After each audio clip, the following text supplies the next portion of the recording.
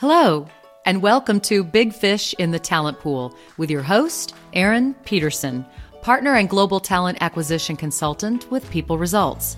In each episode, Erin interviews a corporate head of talent acquisition to shine a light on how they got there, what keeps them up at night, and their views on all the hot topics in TA today.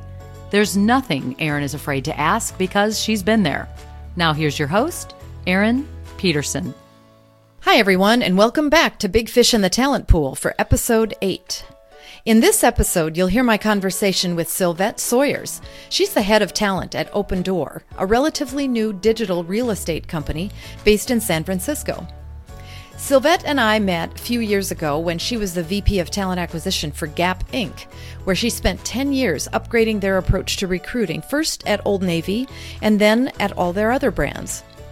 In my conversation with her, she shares her experience of leaving the world of retail talent acquisition that she knew so well and taking a break to figure out what was next before joining OpenDoor.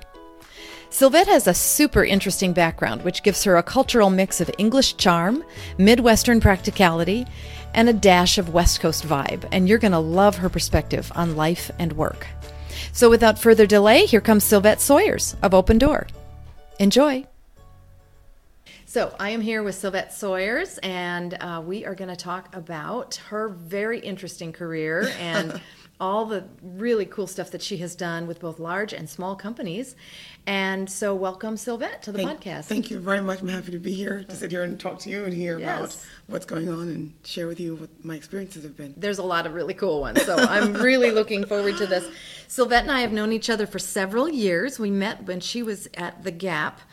But I won't go into her resume right yet. We're gonna back up first of all and ask her to talk about what her current role is at a very interesting startup called OpenDoor here in San Francisco. Mm-hmm. So I joined OpenDoor March 6th, and my eventual goal was to actually join a startup, a tech startup. I've been in San Francisco for 18 years, worked most of my life with Gap, and I thought, if I'm going to stay in San Francisco, my partner and I decided we were going to stay in San Francisco. It probably makes good sense for me to get into technology. So I joined OpenDoor, and we knew the learning curve was going to be steep, or the ramp up was going to be steep, and it's huge. It's coming from a large company like Gap, large organization with processes and lots of resources, to OpenDoor, huge learning curve. So I currently have a team of about 15 people. I'll grow that to 26 by the end of the year. Oh, wow. Yeah, there's a lot going on. Okay. All in San Francisco? Most of it in San Francisco. We do have a market that we're launching across the U.S. We're in 9 markets now. We should be in 20 by the middle of next year. Okay. So along with that growth clearly comes talent, and that's what my team's focused on. So, but OpenDoor is growing very quickly. We just announced our funding, Series E funding yesterday. Wow, okay. So everyone's really excited about that, and we've seen a huge increase in applications. Not always a place you want to get talent, but there's some really great people out there. Okay. So that's been really good from a branding perspective. So 15 to 26 recruiters. Recruiters. And what about employees? How many employees do you have? So when I joined, we were at 501. Okay. I've been there for 3 months. We're at 664. Yikes. Yeah, it's nonstop. Okay. Unreal. Okay. Unreal. All right. Well, we're going to talk about that because the spike, the ramp up is a thing. Yes. Obviously. Yeah. And not everybody who listens to my podcast has experienced that, especially in a tech environment. So we want to talk about that. Great. But you didn't start in San Francisco. Let's go backwards a little bit and talk about how you got here. You were educated in the Midwest in Illinois, where I have also lived. Yes. In Western Illinois University. Yes. Both an undergrad and a master's. I did, yes. Yeah. So, but talk about why, and both in communications, right? Yes. Yeah. So I was born in England, and we moved here when I was, 12, I think. Okay. And did all my secondary education in the U.S. And I think, like most people, I fell into recruiting. So I worked in retail when I was in college, and was doing that for a long time, and I wasn't learning a lot and didn't know what I wanted to do. And it was one of those stories, my mother's friend's aunt, uncle's neighbor goes to church with this guy who knows this dog, who goes to this park, and every Sunday they see him Anyway, this guy owned a search firm, and it was called the Hollins Group, and it's still there today in Chicago. Yeah. And I joined in, 19-something and something, as a research associate. Okay, sure enough. And right after your undergrad? Actually, it was right after my master's, because I was working in retail, and just wanted to do something in corporate America. I didn't know what that was. I didn't know what search was, had no idea. It was a research associate, and I said, well, I've done research for my master's, and you're interviewing people. I'm like, well, I like people. I can do people. Yeah. And that's how I got my teeth cut in sourcing and recruiting. And I will tell you that there's been an evolution in what I learned in that role to where I am today, and how. So I'll talk to you about what that has looked and felt like as I think about recruiting. Yeah, go ahead. What's been that evolution? Yeah. So when I started, we had a telephone, a notebook, and a pen. And we were still on DOS computers, right? I remember. Yeah. And my charm, my English accent was much stronger back then. Okay. And it was an African American owned search firm. So every search I worked on was a targeted one. Our clients were looking for diversity and folks from underrepresented groups for VP level and above. Okay. And my job was to go and find them. They had to be Ivy League educated, walk on water, have won the Nobel Peace Prize, and my job was to go find them. Okay. So that was about being creative. There was no LinkedIn. There was no real monster job boards. There was none of that. It was about going to find it.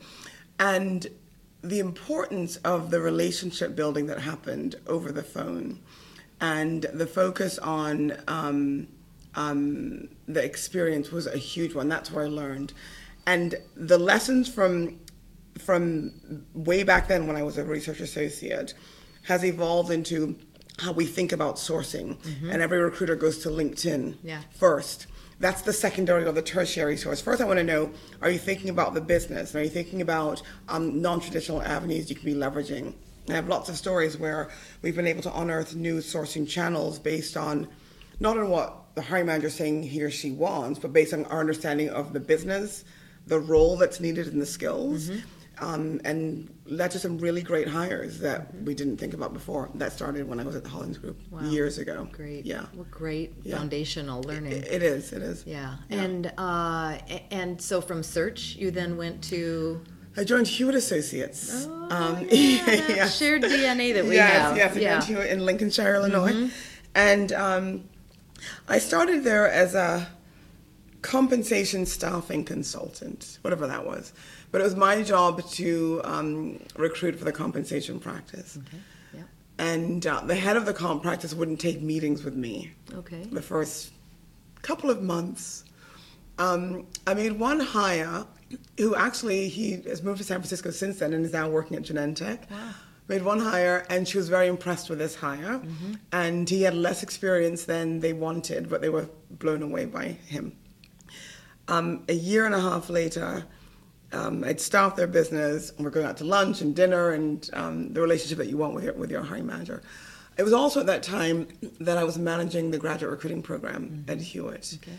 And I spent about 8 months in China and India centralizing the graduate recruiting program, and also oversaw a relationship with National Black MBA in Nashimba. Oh, cool. So a huge focus on diversity in that role, and experience that I pulled from my work with the Hollins Group. Yeah. So that was Hewitt. Very fond memories. Wow, great experience there. International campus. Yes. And tough hiring managers. Very, very tough. She literally, I would put a meeting on the calendar and she was not interested. Okay. No value add, didn't see it. But you got the job done anyway. Yeah, that's great. Yeah. Okay, and what brought you to San Francisco, or what brought you west? So actually, while I was at Hewitt, I got a call from the Gap, and because I call them 2 tours of duty at the Gap. And the initial call was for a recruiter, and I said, well, I'm doing recruiting now, and I love Chicago, so there's no need for me to leave. And 3 months later, I got a call. Still know the recruiter today. She's at Sephora. Oh, cool. And she said, I have a job for you. And I said, what is it? She said, it's a manager of diversity sourcing. And it was a beautiful combination of retail experience, which I had while I was in school, diversity, and recruiting. Yeah. And so, as much as I did not want to leave Chicago, I came here kicking and screaming on the plane. I remember I had my cat on the plane, and his name was Tango. and he was soaking wet. I was crying the entire ride. My first night was spent on an air mattress with a television I bought across the street from Target on top of a cardboard box. And I said, what have you done with your life, Sylvette? Well, see, now that's interesting because we laugh, right, in retrospect, but it's hard. It's hard to take a risk like that. You know, I'm a big encourager of people to take risks. I've done a lot of it myself. And it's what it takes sometimes to grow. Am I right? Yes. Yeah. You're quite right. I came here. I didn't know a soul, and so that lonely night in the apartment with my cat on the air mattress with my television on top of a cardboard box, that led to an amazing career and what eventually would turn out to be the best job I've ever had. When I ended up at Old Navy. Cool. But that was my foray to San Francisco. My introduction to the city that has now. I now call home. Yeah. Right. For how many years now have you been here? I moved here in 99, so that's nine. So coming up on 20 years? Yes. Oh, yikes. I know. All right. And at Gap, you started at Old Navy. No, you started at Gap and then went to the Old Navy brand. Yeah, I started at corporate. Okay. And then, my first go-round was corporate the entire time. Yeah. And then I left and went to Microsoft in Seattle. Okay. And then I came back to San Francisco, was in corporate, then I went to Old Navy. Okay. Then I went back to corporate when I got promoted. What was it like at Microsoft in those times? Because that would have been like 2001, 2002 or something? Yeah, that's right. Yeah. So they just hired a new head of TA, and she had very, very big dreams and visions for what the talent acquisition function should do. Mm-hmm. I had responsibility for the HED division, Home Entertainment Division. Okay. There's 7 P&Ls across. That was back in the heyday, right? Mm-hmm. You joined Microsoft, and it was huge. My responsibility was Microsoft Game Studios, Xbox, and hardware. Okay. So it was even the cool part of Microsoft. It was. While Microsoft was cool. Yeah. And then they kind of went down, and now they're cool again. So isn't that interesting? Everything old is new again. Yeah. Right after I left, they went down, and then is there a correlation there? Yeah, something. Yeah. I like to think so, but no, not at all. Okay, cool. So then you got a little experience recruiting tech. Yes. Yes. And but then got attracted back to the San Francisco market. What was that? Well, that was mostly about Seattle. It's very different now. It's a different time in my life, different priorities, different focuses, or different foci, I should say. And I missed San Francisco. I told my mom when I moved here, I found my soul when I moved to San Francisco. And in Seattle, while I loved it, it didn't feel like home to me. Yeah. So I came back to home and joined Monster Cable before I went back to Gap. Okay. And Monster was privately held company with a brilliant CEO, powerful guy, really big visions. And my job was to build the function from nothing. There was one recruiter who had, I think, 87 recs. It was funny. My second day there, I got a juicy fruit gum wrapper that had a title of a position, product engineer, and a fill-by date. It was slid under my door. and it came from the head of product development at the time. Sorry, a juicy fruit gum wrapper yes. with a rec, basically, on it. The rec and the fill-by, when he wanted the job filled by. So after I stopped laughing and gave myself a headache from laughing, I marched down to his office and said, we got to have a chat. Yeah. Right. Yeah, it was a good story. Oh, I love it. Yeah. Okay, so some interesting characters along the way that you've met. Oh, that's cool. Okay, and then the second tour of duty back at Gap was then to Old Navy, where you, from what I understand, renovated and fixed everything that needed fixing. I had an amazing team. I really did. And there was a magical thing happening at Old Navy with the brand, the person to whom I reported, my peer group, the product, and then my team. I built an amazing team. They did all the work, but the focus there was 100% about sourcing. We had no sourcing capability, and I think when I first joined the Gap, there was a role that we called search specialists, and their job was to find talent. They also were looked at as sort of junior administrative assistants, and so the role wasn't pure.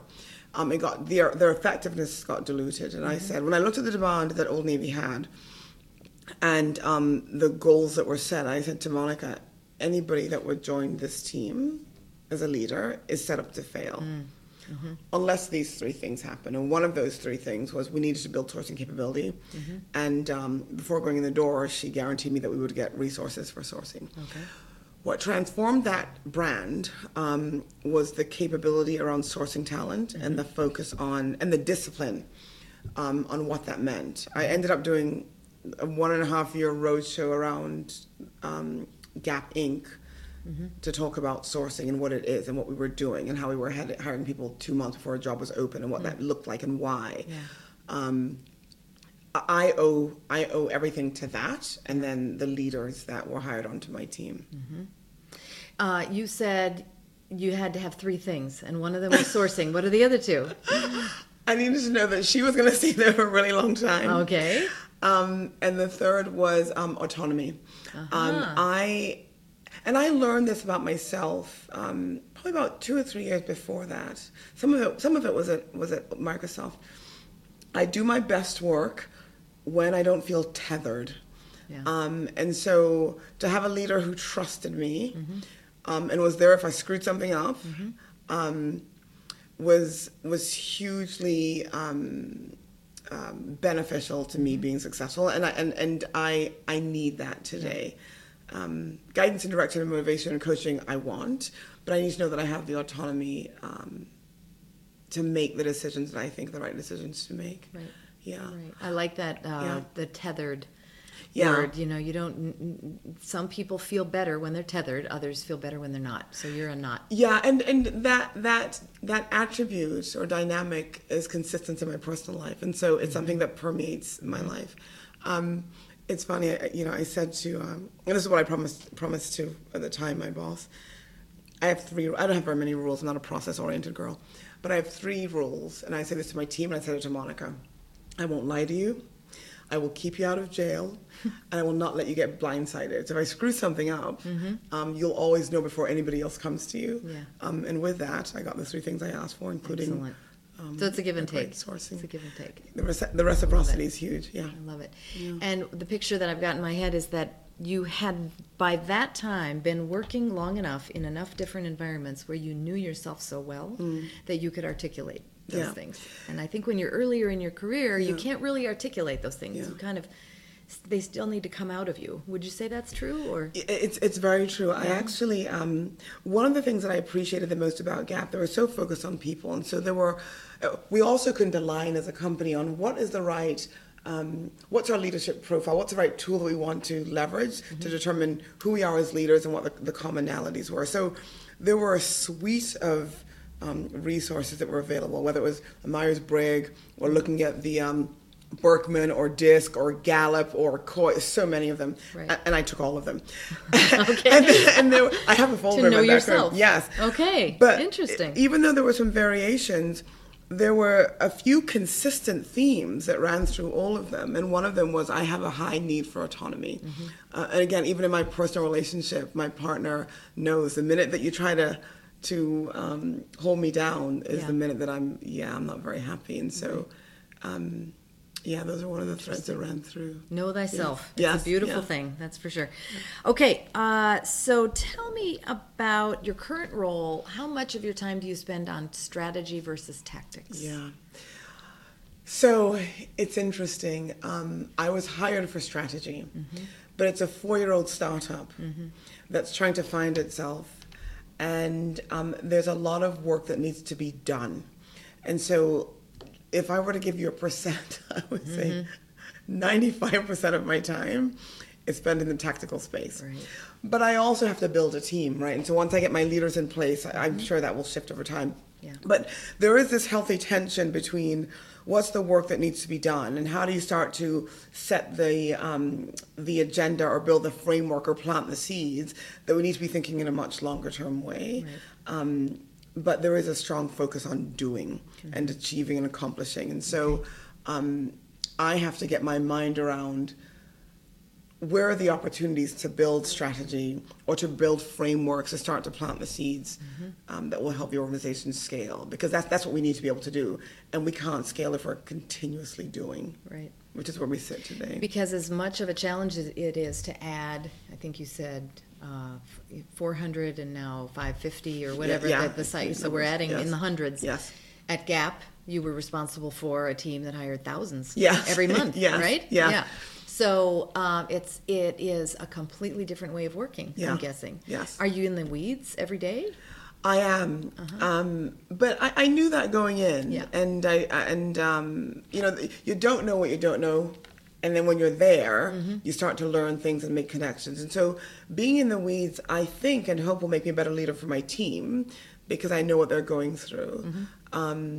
But there's a lot of work to be done before the strategic, let's say strategery, before that takes hold, right? And it's not like there's a surplus of recruiters in San Francisco right now. How are you doing that? It's hard. Yeah. It's very difficult. And I always say, and this is going to sound really odd, the lowest expectation that I have is that a recruiter fill jobs. That's table stakes, right? There are so many other things that impact how effectively a job gets filled, how efficiently it gets filled, or how successfully it gets filled. And so the degree to which you can anticipate those dynamics, mitigate them, and manage them, and influence the outcome is directly correlated with the job getting filled. And so in San Francisco, we've got this huge startup tech mentality that's very tactical. So I've got to cultivate it if I can't find it. So it's very difficult. I'll have about 10 roles open on my team. Recruiters, sources, a couple of coordinators.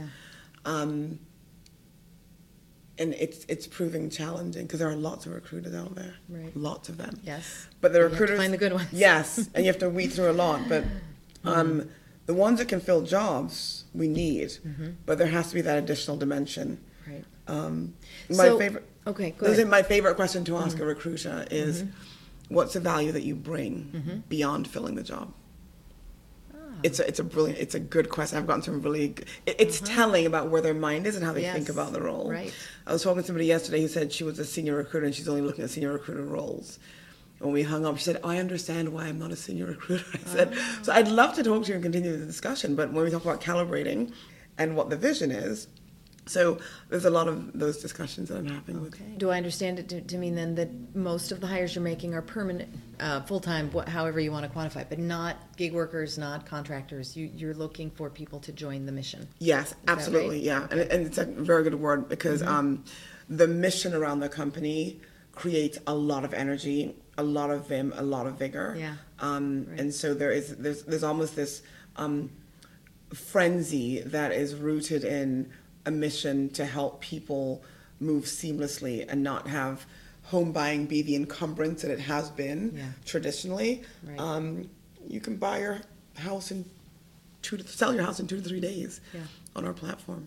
Very cool. Yeah, amazing very stuff. Cool. Amazing and that's a very different business than what you have recruited for in the past. So how did you, looking at all the options that you could have joined, how did that appeal to you in a way that maybe something else didn't? Yeah, it hasn't been done before. That was, it was provocative for me.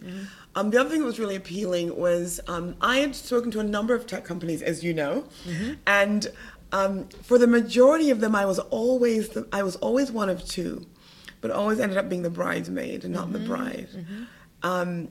OpenDoor talked about a growth mindset and what that means, and that resonated with me because I didn't have the depth of technical experience that your typical tech company is looking for. I hadn't been in a startup that moves at the pace that OpenDoor is moving. My leader doesn't have an HR background.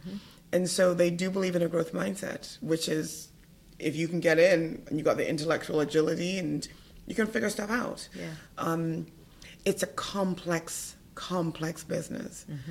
Okay, I need your weigh-in on this critical question that has been dogging me for years, and it is. Really? Why dogging is you? it? Yes, it's been dogging me for years. Why is it that and I'll put ourselves in that category, and so many of our beloved colleagues have worked tirelessly in talent acquisition for decades, but time to fill hasn't changed. So, am I right? Yeah. It's still 30, 45, and 60 days, depending on the level. Yeah. All the technology, all the process, it's still the same. What's up with that? That's a really interesting question. And I have a love-hate relationship with that metric for a number of reasons. So generally speaking, if things are going well, no one cares about time to fill. Yeah. You look at time to fill when there's something going wrong. And so there's a negative connotation with it. I don't know why it hasn't changed. Everything around it has changed. So if anything, and especially in technology, I would see it increasing, and especially for specialized jobs. But I can't even conjure up a reason why that is the static metric. I go back to a couple of things. You can be forgiven a lot of things if you have great relationships, right? And so I'm going to sort of table time to fill for a minute. Expectations. Yes. And so the recruiter sits in the middle, as you said, the intersection between the hiring manager and the candidate. And I go back to my days at the Hollins Group. Most of my hiring managers, if we aren't at par with what the industry says is a typical, whatever that is, average time to fill for a certain role, if they know what's going on, if they trust that they've seen candidates that they fit the quality, fit what you're looking for, it's kind of okay. And that's what I tend to be much more in line and attuned to the qualitative metrics. And we got to a point where we were looking at tenure in position and performance at 3 months. So that's more of a quality metric. A quality metric, Not that the quantitative metrics aren't important. I also wasn't, at OpenDoor, they're extraordinarily important because we're building a business. We've got capacity planning models that are relegated on tasks and how long that task takes, and we need this many people, and we're trying to get to this revenue, so we need these jobs filled by X date, right? So that is a natural part of the business. I want to get to a place where we've got an equal balance of quantitative metrics, time to fill and others, and qualitative. We're not at the qualitative yet. But I put way more credence in the qualitative because you can be forgiven stuff from a time perspective. Okay. That's an excellent point. Yeah. It's an excellent point. But then with fast growth, the clock is always ticking. Yes, so it it's, is. I like to impact both. Yeah. Okay, so you talked about you can do anything if you've got a good relationship or if you communicate a lot. How are you thinking about candidate experience? Is that also all about communication or other things? Yeah, we say that word a lot. And most times we're politely moving them through a process. I don't know that we're really cultivating a relationship. And because one of the things I tell my team is, how are you optimizing every single touch point that you have? Because if you're looking for a product manager in Atlanta, and we're building out an EPD team, engineering product and design team in Atlanta, I bet they know engineers.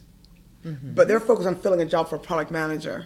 And so this relationship is tantamount to the experience. We haven't done anything at OpenDoor that is above and beyond what we need to do because we're moving so quickly. Right. And you're new brand new, 4 years, moving quickly. They haven't had a TA leader that has a TA background, so it's new. And so what's important to us is that they understand the business, that we're respectful of their time, and that they have a good experience when they come in. We do want them to feel OpenDoor. One of the things that I'm working on today is how do we start to translate the importance of the mission, because we move so quickly. There's so much going on. It's breakneck fast at this company. But what's driving that is this mission. The highest demographic that we're seeing growth in is for our retirees and first-time home buyers. And so that sort of has that's emboldened our founders and our CEOs desire to do this faster, because there are people who need it. If you think about what they're you go through, right it's now. exactly right. Those people are, exactly right. Yeah. And the burden that comes along with buying a new home and all the storage and moving and timing and financing and all those things, we can make all those things go away.